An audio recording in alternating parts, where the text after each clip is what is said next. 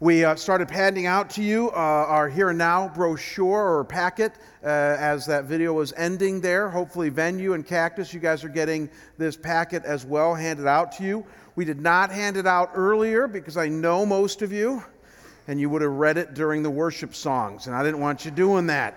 So, I really don't even want you reading it now because I'm going to walk you through it, but I know some of you have no self-discipline, so if you want to go ahead and read it. You're covered. You're under the umbrella of grace. It's church. Nobody will shame you. But I am going to walk you through this, and then you're going to take it home and read it as well. Before I pray, because it's a huge day for us, before I pray, let me make a comment to our Cactus campus, because Cactus is now joining us live.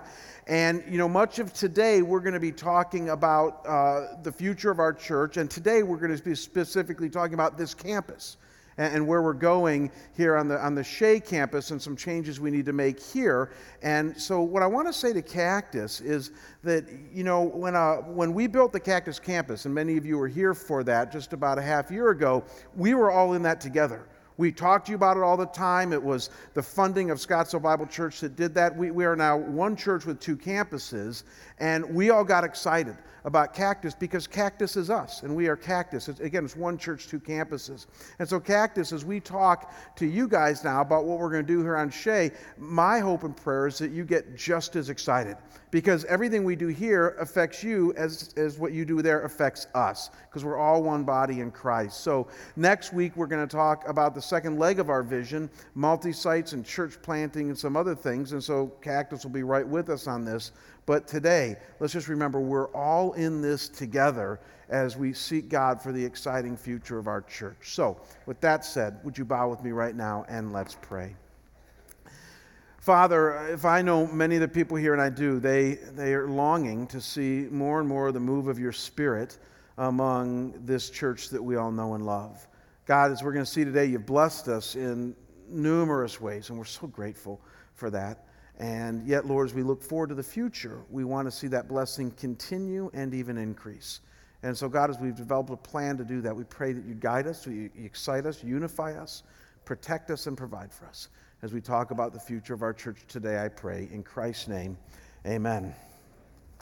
So just 5 years ago, in the fall of 2007, when I came here to Scottsdale Bible Church, I will never forget my very first elder meeting. Our elders are the spiritual leaders of the church. They're the ones who I report to. They are selected by our congregation for 4-year terms to really be the spiritual leaders of our church.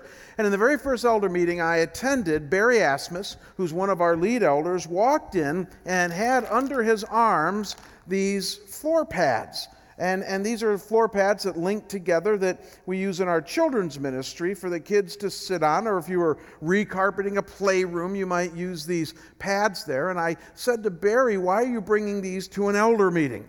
I mean, it looks like these are for kids. Are we going to talk about children's ministry? And he said, no, we're going to pray. We're going to pray for the future of our church. From this point on, every time the elders meet, we're going to pray for provision, for protection, for wisdom, for discernment, for unity, and for revival. And he said, and the reason that I'm bringing these prayer pads here is because when we pray, I want the elders to pray on their knees. And I know some of the elders will complain about praying on their knees because the ground is too hard, and so I brought these pads that I will bring to every elder meeting, so when the elders pray, they will have no excuse for not hitting their knees. And for the next 4 years, every meeting, Barry Asmus brought his prayer pads that still sit in my office today because of his call for the elders to pray for the future of our church. From day one when I got here. And it didn't stop there. The elders eventually developed personal prayer meetings in their homes on a monthly basis, where in addition to our, quote, business meetings, the elders met at a home in the community where we would gather together, share our hearts, and pray. We took regular retreats in which we wouldn't just plan and strategize the future of the church, but we would set aside time to pray. We at one point even watched a particular video that I'm going to talk to you about at the end of today that's kind of a voice from the grave. It's one of the old-time saints from last century who gave a talk on prayer and revival of God's people. And it so moved the elders when we watched this video together that one elder started a weekly prayer meeting in his house on Monday nights for that following season to pray for the revival of God's church called Scottsdale Bible. I tell you all this because there's been a lot of prayer, a lot of seeking of God by the leaders of your church over the last 5 years. And birthed out of this overt emphasis on prayer, ever since the very first elder meeting I attended, has arisen a vision for our church. You see, prayer does that. If you're stale in your marriage, what do? You pray, and God changes you and gives you a vision for your marriage. If your kid is struggling and really hurting, what do? You hit your knees and you pray, and you watch God move and then also change you and give you a vision for your kid. If your business is failing, you pray, and God moves and gives you a vision. As we prayed for our church, God has given us a vision and even a strategy as we move forward. Now, our hope and our vision is probably best captured by God's word to Isaiah in his prophecy concerning Israel's future that I believe also affects the church. Because some of the promises to Israel, according to the book of Galatians, have now come true in the church. Some of God's dreams to bless Abraham's descendants are now poured in and through, in part, the church. I believe there's a future for the nation Israel, certainly too, but the blessing also is imparted to the church. So look at what Isaiah 44, verses 3 and 4, have God saying about the future of his people and the blessing he wants to give. This is our vision, Isaiah 44, verses 3 and 4. You're going to love this as one's living in the desert. You ready for this? God says, "For I will pour water on the thirsty land and streams on the dry ground. I will pour my spirit upon your offspring and my blessing on your descendants. They shall spring up among the grass like willows by flowing streams." Folks, if ever you saw it in the Bible, that is desert imagery. If ever we saw it. And all of us who have lived in the desert for any length of time can relate to this. Ever experienced a monsoon rain? I remember my first one back in 2007 when the water hit the dry ground, and coming from Ohio, I thought, well, this ground is thirsty. It's just going to soak it up. But no. This ground is so hard that, as you know, the ground diverts the water to these washes, and you dare not try to drive through one if it's going across the road, because there's so much water coming down in these washes that it can even create enough water to have trees spring up in them, trees that confuse us when the rain isn't raining, because you go, how can a tree grow in the desert? Well, it's easy. When the water comes in such a concentrated form and so strong to the thirsty ground, even where there's not many plants, you can see big trees grow up in the places where the water flows. And that's what God wants to do among his people. He says, I want to pour my spirit out on people so that there would be such a concentration of my power and my goodness that it will be unmistakable that I am moving in their midst. Where there was just little grass, there's now going to be willow trees of healing and evangelism and of marriages finally getting right with God and of communities being blessed because of the church. Why? Because God's Spirit is poured out upon his people. And you see, though simple, that's the vision that God has given your elders here at Scottsdale Bible. We want to see more and more of God's blessing poured upon his people in such a way that it's tangible, in such a way that it's unmistakable, that people come to Christ, that people grow in their faith in Christ, that marriages get healed, that communities get served, that we see people grow in their relationship with Christ and start to change and become all that God wants them to be in their character and their morality and their personality. God is in the business of changing people, and he does so by pouring his Spirit out on us like water on a thirsty ground. And so as we have sought God over the last 5 years on behalf of our church, here's the first thing we have realized in light of the blessings alluded to in Isaiah 44, and this is point 1 on your outline for those of you who are following, and that is that it's clear to us that God blesses his church, and one of the things that we've also noticed is that God has blessed ours. That's the starting place for you and I this morning. That God blesses his church, that's the promise of Isaiah 44. He pours his Spirit out on us, and when we apply that to Scottsdale Bible, we thank him for our blessings. If you have your packet in front of you, I want you to open it right now to the 4th and 5th pages. So the first page has got that opening comment from me, and then the second one is intro, and then open to the page where you see 12 different pictures on it. It showed it there here on the screen, 12 different pictures. You got that page?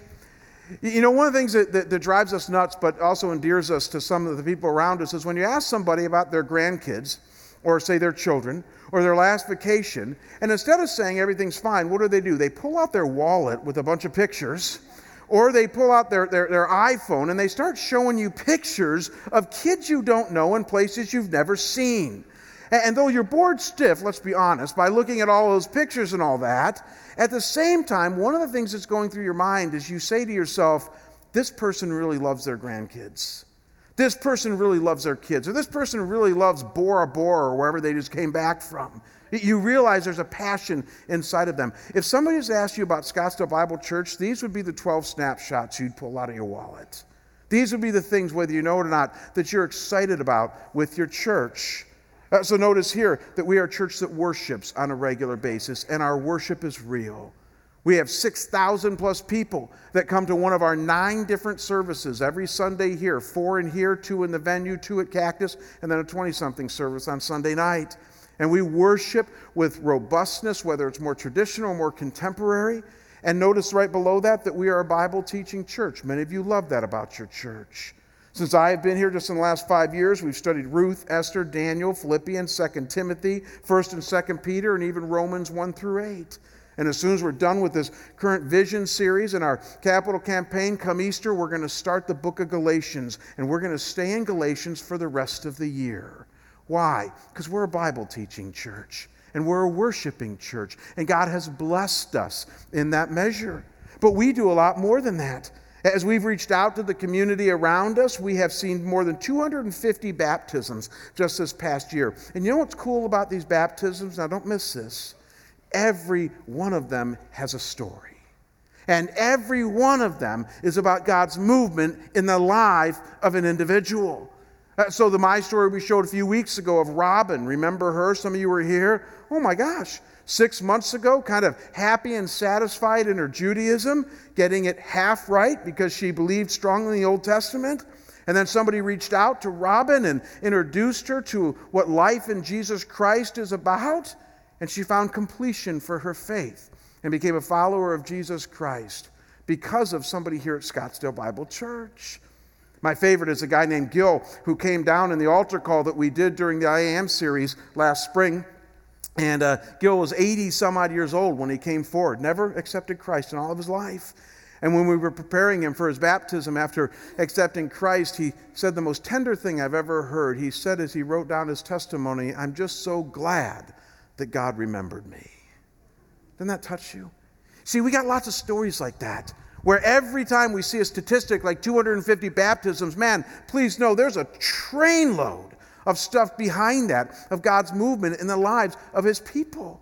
And I'll transfer that to the next snapshot we have, their service. We have 3,000 people in our church that regularly serve either through this church or with one of our 19 partner ministries. We have people that serve the poor down at Neighborhood Ministries. They go to prisons and minister to those in prison. We have people working at St. Mary's Food Bank or Matthew 25 or Christian Family Care. We have people that serve all the time on our campus here. God's given a spiritual gift to every believer in Christ, and our church serves. We do leadership training. Hundreds of people have gone through our leadership training. We have 2,500 people in small groups and 1,000 people in enrichment classes. So it's not just about serving, but connecting and growing, being discipled in your faith. We do local outreach to thousands of refugees, Burmese refugees here in Phoenix. It's become one of our stellar ways of reaching out to those around us. We give $300,000 plus a year away just in financial help to those in need. There's so much that your church does. I'm not bragging. This is reality. We've done a lot of expansion into our community. We did multi-site expansion just this last fall where we started our new Cactus campus. And get this, the very first Sunday at Cactus Campus, Rick announced next Sunday we go to 2 services because we had so many people from our church and the community involved. We've planted lots of churches over the years. Desert View, Northridge, and just in the last 5 years, we planted 4 churches, one in Fountain Hills, one in Peoria, one in North Scottsdale, and one in South Scottsdale. Why? Because we want to share the wealth. God has blessed us. And then you got missions. Those are those 3 snapshots at the bottom right. Missions. Our church supports 53 missionaries all over the world. We have ministry partnerships with strategic places like Qasr al-Dabbaro Presbyterian Church, the largest church in the Middle East, Jordan Evangelical Theological Seminary, and who could ever forget Tanzania, where we've adopted 2 villages. We support 850 kids, linking them to 850 families in our church. And we've been able to provide education, water, food, and help to 2 villages that we really call our own. And we're not nearly done there, as we've given them a cup of cold water in Jesus' name and then introduced them to the Savior.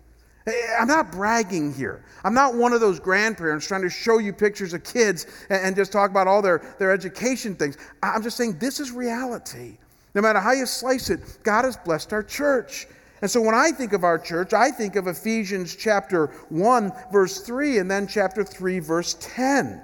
Where God says, "Blessed be the God and Father of our Lord Jesus Christ, who has blessed us in Christ with every spiritual blessing in the heavenly places." And then check out Ephesians 3, verse 10. This will throw you. "So that through the church," don't miss that, "through the church, the manifold wisdom of God might now be made known to the rulers and authorities in the heavenly places." You see, God pours His Spirit upon His people. And in so doing, He blesses us with every spiritual blessing in the heavenlies, even so that through the church, His wisdom and glory might be seen. And we've seen that here in our church. Now, with the good, however, tends to come the bad. We all know that. I don't want to be a downer, but we all know that living in a fallen world, and let's say it more spiritually, when you get blessed, that blessing also creates challenge. Have you ever experienced that in your life? Your business grows and you're really blessed, but you got a whole new set of problems. Your kids go off to school and they're doing really well, and they also got a whole new set of problems. Every time blessing comes in life, we tend to have corresponding challenges. It's just the way it is in a fallen world. And so with the great blessings that God has given to our church, what the elders have discerned over the last 5 years is that there are also some significant challenges that we have as we move forward. Things that must be addressed because they have posed formidable barriers that need to be dealt with. So I want to share these things with you. And if you turn the page after the snapshot page, the next 4 pages will be the things that outline our challenges for you. And I'm going to kind of walk you through these here in 6 different categories that aren't in your packet, but that I will share with you. And the first category is space. Space. Most people don't know this, but in the last 5 years, our church has grown 25% in our weekly attendance of adults and children. We've hid it well from you, because the way that we've handled our growth is by starting a venue on the other side of campus. Welcome venue. Or we started a Cactus campus. Welcome Cactus. We've added services to the point that we have 4 services in here, and we have 2 in our venue, 2 on Cactus campus, and 1 for 20-somethings on Sunday night. So we've been able to cram a lot of services on Sunday here in our campus and at other places, but we are still very crowded. And we're fast running out of space. In fact, we're out of space January through May in our prime hours. For those of you who are interested, we have room at our 8 o'clock service for you. Are you interested in that? For those of you who are interested, we have room at our 5 o'clock Sunday night service. Are you interested in that? You're not. Because most people associate church with 9 to noon on Sunday morning. It's just part of our American culture. But it's in those hours that we are completely out of space, and we need to address that problem, and we're going to. I'm not going to go into a lot of detail on this, but every other area of our church is out of space as well. Our 5th and 6th graders in junior high have totally outgrown their space. Broke my heart. 3 weeks ago, a gal came in during the service, a little gal, and sat next to her parents. And later the dad said to me that the reason the gal came in and sat next to her parents is that she tried to go to our Club 5-6 and there wasn't 1 seat available for her. She got there too late. Folks, that should not be. Our junior high ministry, it's just packed in the room that we've given them. It's a good problem to have. Our special ministries that ministers to special adults and kids had one room with a half-time staff person. When I came here 5 years ago, we've now given them 2 rooms with 1.5 staff people, and they are completely out of space. Good problem to have. And our children's ministry that we planned for in our last capital campaign 8 years ago has now outgrown their space.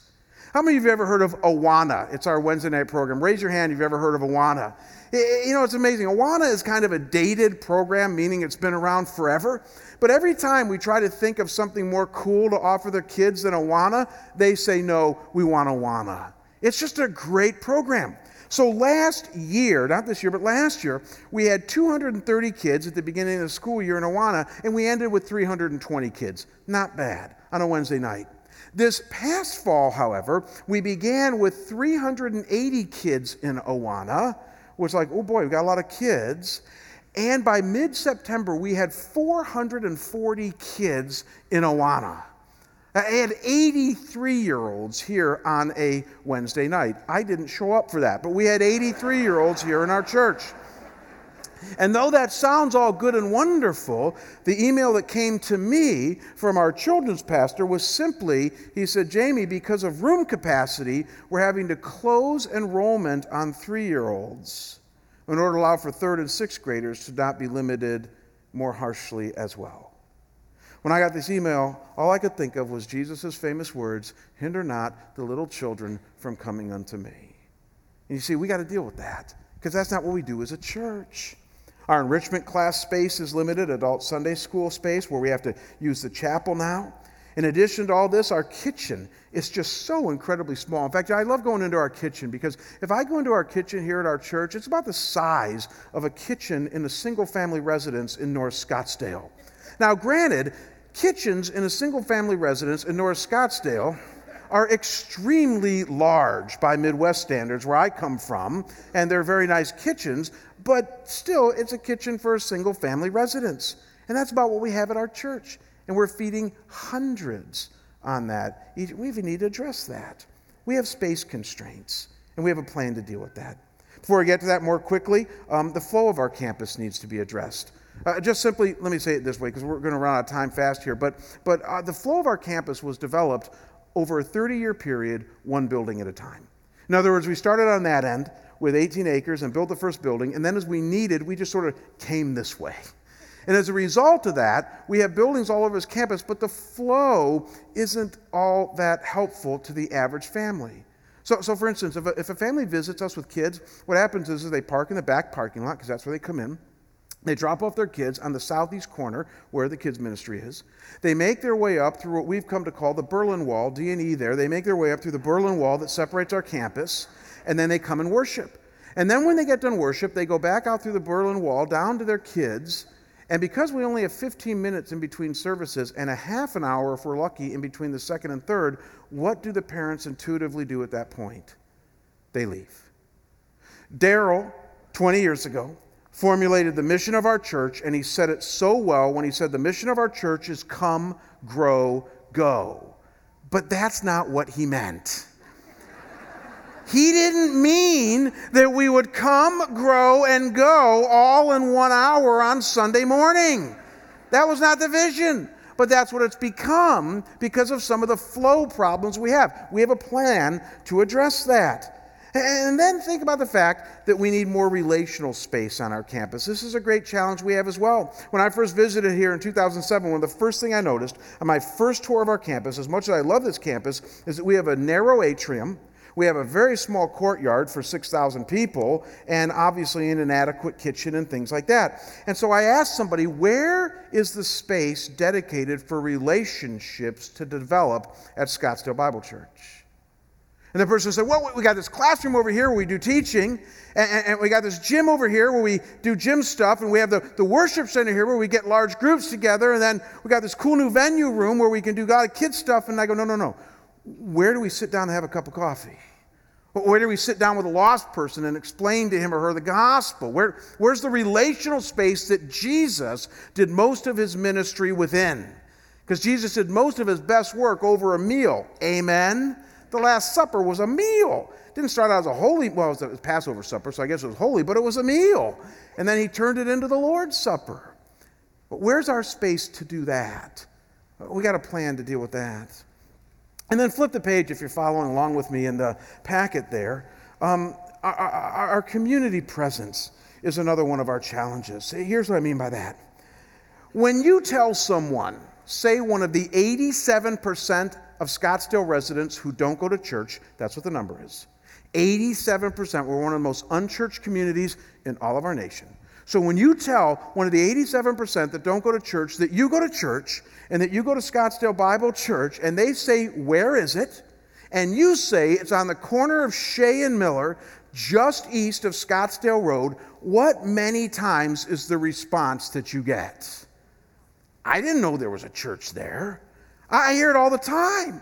I was down to get my car washed, a block and a half away from here about 6 months ago. I only had a half an hour. I don't usually go there, but I went to the car wash there, and I was getting my car washed. And, one of the things I hate about Arizona is that every time you get a car washed, they want to replace your windshield. You ever notice that about this town? It's crazy. They go, hey, we're going to wash your car. You need to do a new windshield. Like, what does that have to do with it? But anyways, they're bugging me about my windshield. And it's my kid's car, and I don't have comprehensive, so I'm like, I figured if they were going to bug me about my windshield, I was going to bug this kid about Jesus. So he's bugging me about my windshield. And I said, where do you go to church?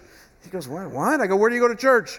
And he said, nowhere. And I said, I do. In fact, I'm the pastor down here at Scottsdale Bible Church. And I'll never forget what he said. He said, there's a church down the road? I said, yeah. I said, well, what have you been smoking, kid? I said, where do you get off when you come here to work? And he said, I get off at 101 in Shea. I said, so you've been driving past this. How long you worked here? He said, 4 years.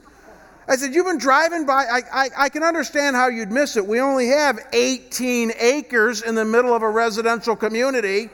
We only have 125,000 square feet under. I can understand why you'd miss us. How do they miss us? Tim Kimmel said it best. Tim Kimmel, one of our elders, said the problem is that our welcome mat is on our back door. He says if you make it to our back parking lot, you get it. If you make it to our back parking lot, you know we're a church and you're ready to come in. But if you're driving down Shea, you're apt to miss it. And see, we have a plan to deal with that. A fifth challenge we have is an access challenge, and this is kind of a different one than what goes on our campus, but this is an endearing challenge, by the way. Here's the deal. People love our church. Have you ever noticed that? Those that have found a home here really love Scottsdale Bible. And yet we have a lot of people who are willing to travel a long way to get here. Mesa, Gilbert, Glendale. They're willing to come Cave Creek, a long way. And at our newcomer guest luncheons, I'm asked regularly, since we started our Cactus campus, they say, when are you going to start a campus near us? When are you going to give us access to Scottsdale Bible Church in our own community? Because they know we're onto something there. And see, that's a challenge we have before us. We have a plan to deal with that.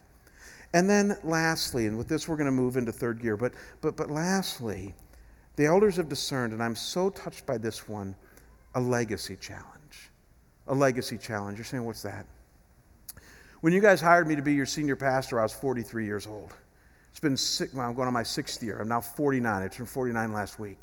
And I still feel young, and I'm ready to climb the hill with you. And we are climbing the hill. But here's what every study shows, and you guys did this to Daryl. By the time I reach 59, rightly so, you guys are going to begin to ask, hopefully you won't can me, but you're going to begin to ask, what's next?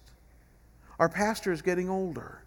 Every pastor has been shown in America, studies have shown this, that they're pretty good at attracting people 10 years plus or minus their age. So if you got a 45-year-old pastor, you're pretty good with 35-year-olds, you're pretty good with 55-year-olds. But if your pastor is 60 years old, it's time to start thinking about what's next. And you guys will do that, I promise you, about that time. And see, here's what our elders have latched onto. We want to deal with some of our space, flow, relational space, access, community presence challenges now, so that when we start planning the baton handoff 10 years from now, we got something really functional, workable, and beautiful to hand off to them. Does that make sense? We could wait 10 years. We could and just deal with all the problems we have right now. But I'm telling you, when we do that, now we got double trouble. Because not only are we now looking at a major senior pastor change, but we got facility issues as well. We don't want to do that. So now is the time to do legacy planning, especially with our facility and our ministry structure here. So these are our challenges, built upon the vision that we have. Isn't that just the way life works? God has blessed us. And because he has, we have space, flow, relational space, community presence, access, and legacy challenges because of the blessings that we have, because of this water of his Spirit that he's poured out upon us. So, this has caused us to adopt a vision and a strategy called Compelled by Grace. Simply put, we're compelled by grace, God's grace, to meet these challenges that we have by leaving a great legacy, setting the table for generations to come, by reaching our community in deeper and more meaningful ways, and to impact our world for the cause of Christ. And we've developed a fourfold strategy that we've come up with to address our vision and our challenges. And over the next 4 weeks, I'm going to share with you each week a component of our strategy. Today is going to be the strategy of redesigning our Shea campus. I'll get to that in a minute.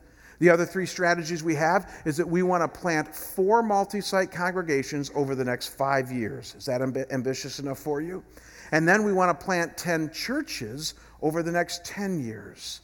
And somebody's saying, what's the difference between church and multi-site? Come next week. I'm going to show you from the book of Acts what the difference is. And it's exciting. And then we're going to talk about this month Western Europe, and the Middle East. Because those are 2 areas right now in our international ministries focus that are just dying on the vine and need the cause of Christ. And we have a plan that we've already started implementing to move more into them. Are you starting to get the vision? Redesign our campus. I'll explain that in just a second. 4 more multi-sites, 10 church plants, and then Western Europe and the Middle East. And it's just a start. But if we do that, we're going to start to address some of the vision and challenges that God has given us as a church. Now, let me talk to you about our campus here right now. I already started to hint to you already. And to do so, I need all of you to stop looking at your packet and look up here on the screen. And Cactus and Venue, look up on your screens. You will notice that this is a Google Maps view of our campus right now with Shea up here at the north and our parking lot down here at the south. And just to get your bearings straight, here is our worship center here on the far west side. And then we have our little courtyard. We have administrative offices and adult education, children's ministry, all right here on our south and east end. This is where our church started in what is our gymnasium, used to be called a sanctinasium, and then our senior, junior high, and Club 5-6 meets here. Again, buildings built as we needed them over the years. And again, I explained to you that flow problem where people come in down here, they make their way up here into the worship, they come after worship, back up, pick up their kids, and then leave. So what do we do to alleviate all the challenges or deal with all the challenges that we talked about earlier? Well, let me show you what we're going to do. Give me another click here. What our architects have come up with, and we've been working on this for a year, and this is a brilliant strategy if you ask me, is to leave most of our buildings alone because they're well-built buildings and they serve us well, but we're going to make some changes within them, but then also to add 3 new buildings. And 2 of the buildings are going to replace current buildings. So here in the pink is existing buildings that stay. The purple become new buildings that we're going to add. Let me explain. You'll notice first that on the northwest corner of our property, there by Shea, we want to build a chapel. A beautiful 300-seat, very church-looking with a big cross in front of it, chapel. And you're saying, why? Well, 2 reasons. 1, remember that community presence thing? We want everybody who drives by on Shea to go, oh, a church, because they're going to see a chapel. And they're going to go, that's a church. And little will they know, because it's only a 300-seat chapel, that behind that little chapel is 18 acres that is a church. And they're going to associate us as a church. But more substantively, the second reason we want a chapel is because we need to have a chapel on our campus for weddings, for funerals, and for increased worship space. because we need 300 more seats to offer a traditional worship at our prime hours, because music is still an issue here, where people can meet in a more intimate setting, have worship, and then the sermon will come in via video. Many of our seniors have been asking for this. And to have a chapel on our campus will be nice. Some of you say, well, don't we have a chapel already, about 2 blocks away? Yeah, we do. And that chapel might as well be up in Cave Creek, and I'll tell you why. Because no one walks to our current chapel. Have you ever noticed that? I mean, it's 2 blocks away, and I walk there when I have to go there, but I'm telling you, I never see people walk to our chapel. It's an off-site chapel. Plus, the chapel was originally built as a seminary education room. That's why Darrell and them built it, to function also as a chapel. So it only has 6 rows. And though I have enjoyed doing weddings there, it's a little bit of an awkward wedding in our chapel. The first wedding I ever did there, I remember looking at 6 rows and going, how are we going to have a wedding here? I mean, the processional, what is she going to start in the parking lot? Like, how are we going to have a wedding in this chapel? And sure enough, we started the processional. Oh, she's here already. I was like, and we just sat there as the song went on and on and on and on and on. And I got 2 daughters, men, and I'm very protective of them, so don't even try. But I got 2 daughters, and someday I hope they get married here, and I'd like to have a little bit more of a runway, so I can cry.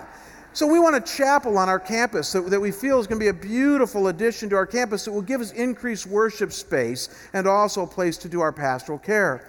And then we're going to take our current worship center, the worship center that you're in right now, and we're going to add 400 seats in here. You're going, how are you going to do that? Easy. Take out the pews, put in auditorium seats, theater seats. You guys will love it because everybody gets an individual seat. I see how you guys are now. You're like, don't get too close to me. You get individual seats, and yet in doing so, we can increase capacity from 1,800 squished to 2,200 people in the same footprint. It's just a no-brainer. We'd also like to go up if the Lord will provide the provision for it, because in going up, not all of it up, but in the back up, so we can have better views. And so we have a plan for that. Once we do that, have you guys done the math? We'll have 700 additional seats per worship service. Now, here's where it gets really radical. I'm so excited about this. If we can add 700 seats per worship service hour, I'm going down to 2 services on Sunday morning. Some of you are going, why? You tired? Well, yeah, but that has nothing to do with it. But the reason I want to go down to 2 services is that I am sick and tired of the way that we do church. We are so rushed. Have you ever noticed that? It's just not the Jesus way.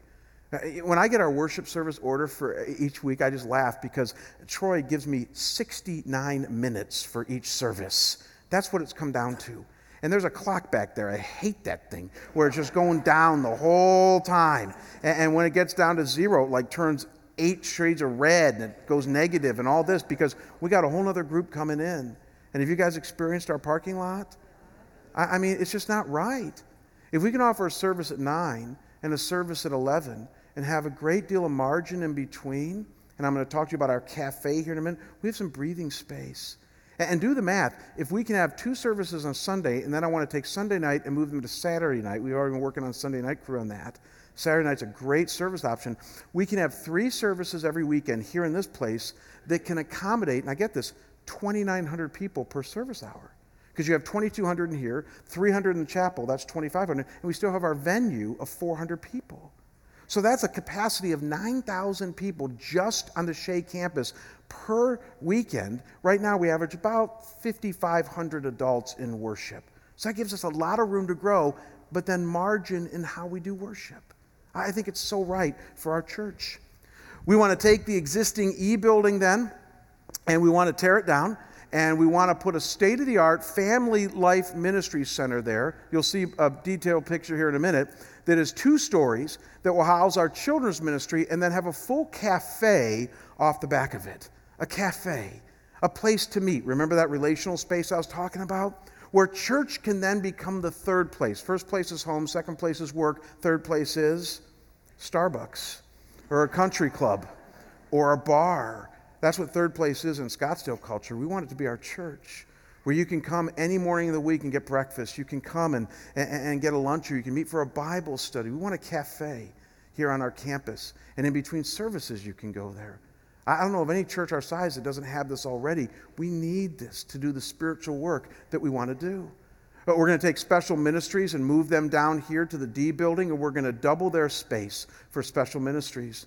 We're going to take our current student ministry, and we're going to take down the building over there that is so old and we just don't have enough space there. And we're going to build a 2-level children's ministry or student ministry space that, get this, will increase student ministry capacity for our Club 5-6 and our junior high by 60%. The children's ministry building increases it by 60%. See how we're doing this? And it meets the needs of our growing church.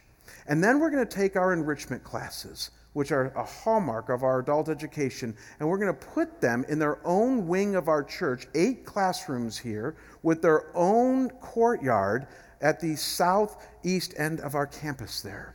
And we're going to have just as much enrichment class space as we do right now, just in a more concentrated place. We have some parking issues to work out as we grow, and we're talking to enrichment classes about that, but this gives us space for everybody on our current campus, and we're so excited about this campus redesign.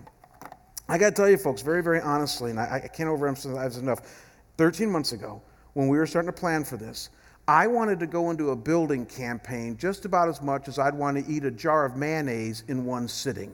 I mean, I'm serious. Think about eating a jar of mayonnaise in one sitting. You would not enjoy it. And I didn't want to go to a building campaign. I don't enjoy them as a pastor, because they are stress and toll on the congregation. But in a week-long planning session, as we had bathed it in prayer, when this came out, here's what I felt. This is right for our church.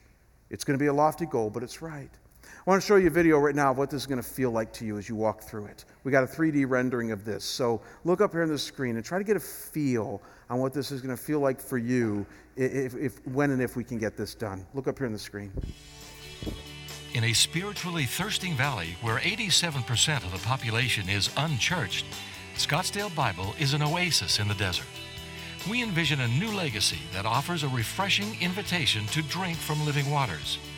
A newly redesigned campus with symbolic streams and distinctive water features welcomes people as never before and encourages them to be nourished here.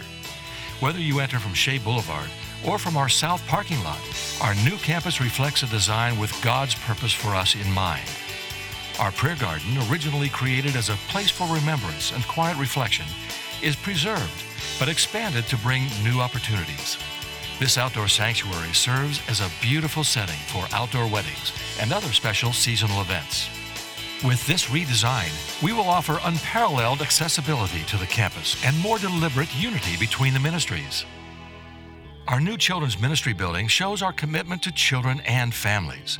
Now parents may freely worship knowing that their children are receiving excellent care and ministry nearby in a top-notch facility that's intentionally designed to meet their needs. Our picturesque new chapel, prominently located as the focal point of our campus, is an inviting symbol of the grace of God available through our church. The chapel offers room for 300 people to enjoy a more traditional worship experience each Sunday and provides an ideal setting for intimate weddings and other significant events and family milestones.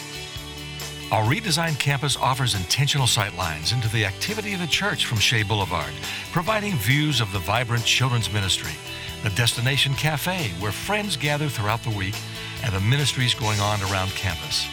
The new buildings along Shea will serve as an open doorway to the entire campus and the opportunities available here.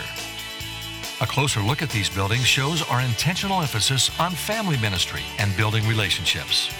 Our new 2-story student ministry building offers an exciting facility where our youth will want to bring their friends, their classmates, and their teammates. By almost doubling the space for our junior high and Club 56 groups, we can reach more students and serve as an even greater outpost to our community schools and families. Across from the student ministry building and accessible from Shea is our new cafe. Set to be the social center of the church, the cafe will offer comfortable outdoor and indoor seating, great food, and an inviting environment for you to meet with friends after worship or anytime throughout the week. We envision the cafe as a place for you to pleasantly introduce people to the life of Scottsdale Bible. To accommodate the additional people coming to discover the grace of God here, we are also enhancing our worship facilities. With worship center renovations and the addition of the chapel, we will add room for 700 more people at each service time. Because children will be in their new building near the worship center, The current children's classrooms are being repurposed so we can continue offering superior enrichment classes for adults. With large rooms and a tented courtyard, this enhanced space will be ideal for gatherings and social opportunities throughout the week. God has uniquely blessed us with the opportunities to minister to people with special needs.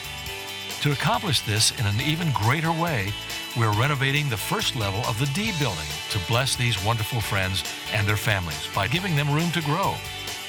This redesign will leave a lasting legacy that will bless future generations. Reaching more people will impact our community with the gospel and ministry. We desire nothing less than to reach the world with Christ's love. Join us in this kingdom effort. Together, we are compelled by grace.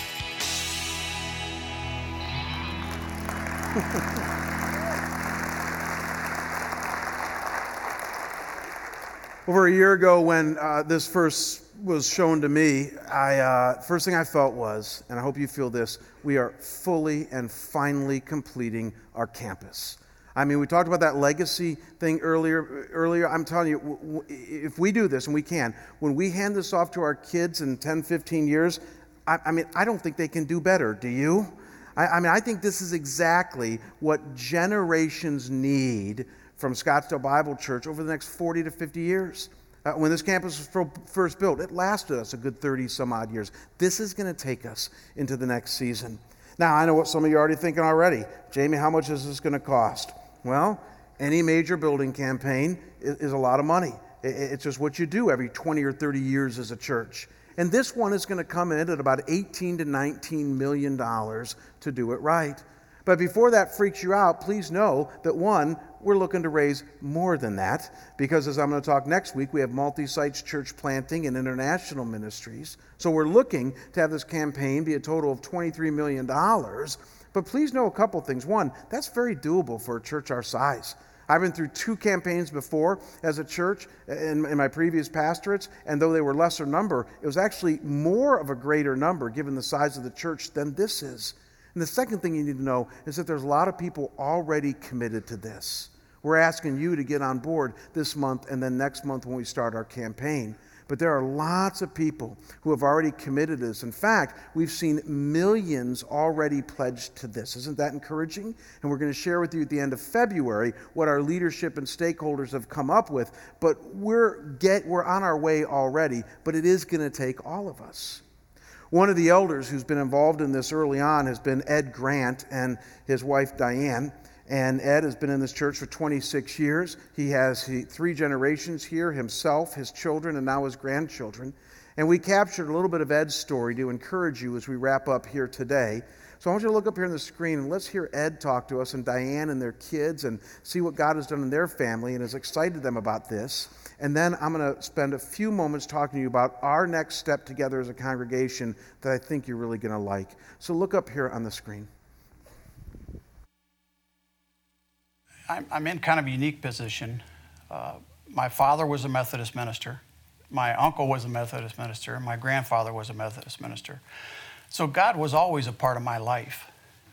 But I never really had a personal relationship with Jesus Christ until I came to Scottsdale Bible.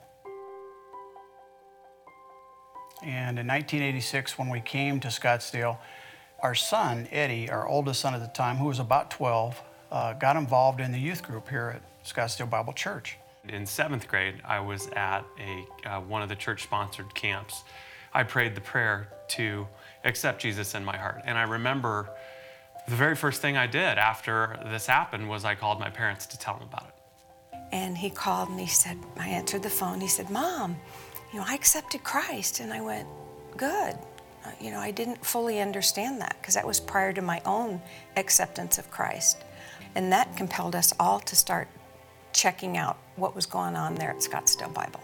As a matter of fact, our youngest daughter, Debbie, who was only 10 years old at the time, realized from her lessons how important it was to be baptized. So we very happily got baptized right alongside our 10-year-old daughter, Debbie.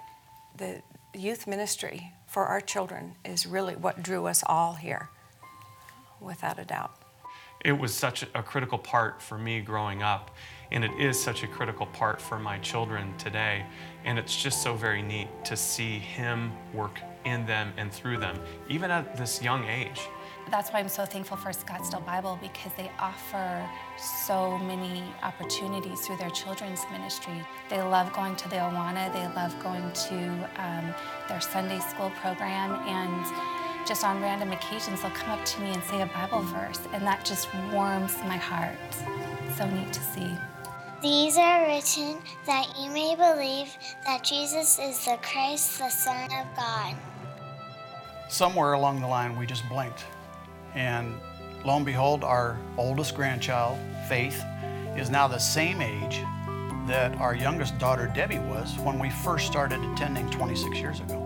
Compelled by grace, to me, means that we're understanding and appreciative of the grace God has extended to us, and that we're compelled by that grace to do what we can to extend it to others.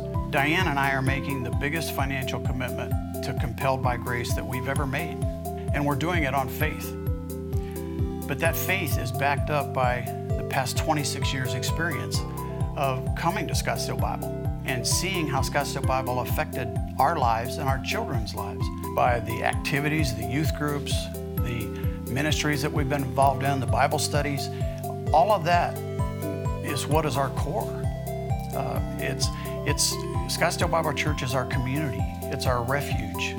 Church is about creating opportunities and places for people to feel comfortable, to feel loved, to be involved. And we think Compelled by Grace is going to only further that, and is going to be an additional opportunity for it. And so I want to do my part to do what I can to preserve not my legacy, but God's legacy here through Scottsdale Bible. To God who loved the world that he gave his only Son.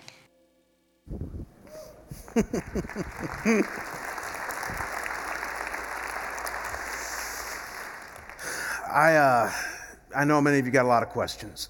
At the end of the brochure we've given you, I hope you take home and read. There is a big, bold 10-question FAQ.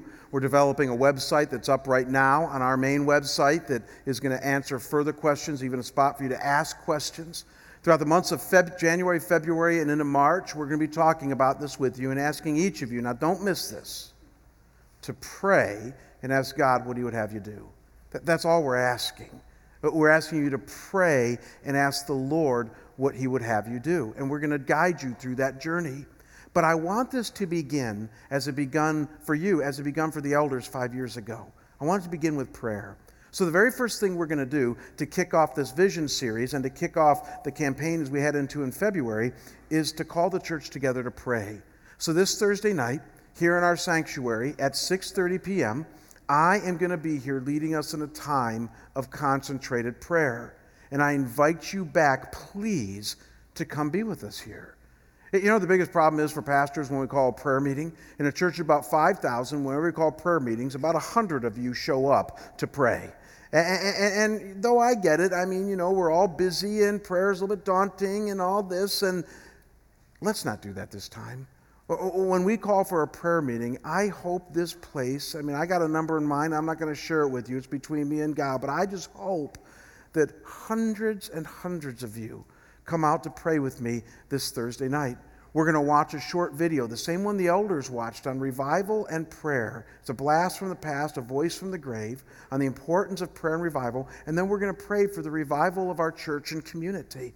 We're not going to pray about buildings. We're not going to pray about multi-sites or church planting. We're going to pray much bigger than that. We're going to seek God together and pray about revival. And we'll have you out of here by 8. So 6:30 to 8 this Thursday night.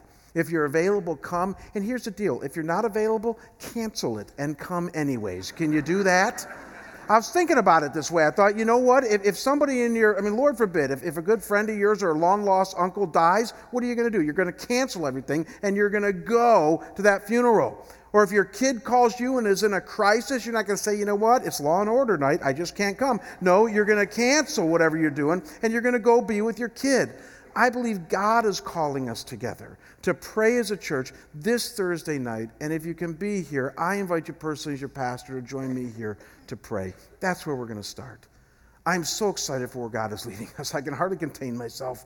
Some Saturday nights, I don't sleep well because I'm nervous about the sermon. I didn't sleep well last night because I'm just so excited. And I was up till 1 o'clock, and we have a lot of people praying for you that you can catch the vision of where God is leading us. Let's pray. Father, I thank you for all that you've blessed us with as a church. That's the seedbed of this vision, is the fact that you have poured out the water of your Holy Spirit upon the desert of our dry lives, and you've changed us from the inside out. And so Isaiah 44 is so incredibly true. And I pray, God, that as we move together now forward as a church, when it comes to the strategy that you've given to the leadership here, I pray, God, that you speak to all of our hearts and our minds and help us to see what you're doing here and both the cogency and the conviction and the Christ-centeredness of this plan. And that really involves just changing lives one life at a time. So God, as we seek you in prayer together as a congregation of faith, as each of us seek you individually in our lives about what you have us do, God, speak to us. We know the provision will be met. God, thank you for your goodness and for your grace. Thank you for the church you've given us. We're grateful and look forward to what you're going to do. And we pray these things in Jesus' holy and precious name. And we all say together, amen.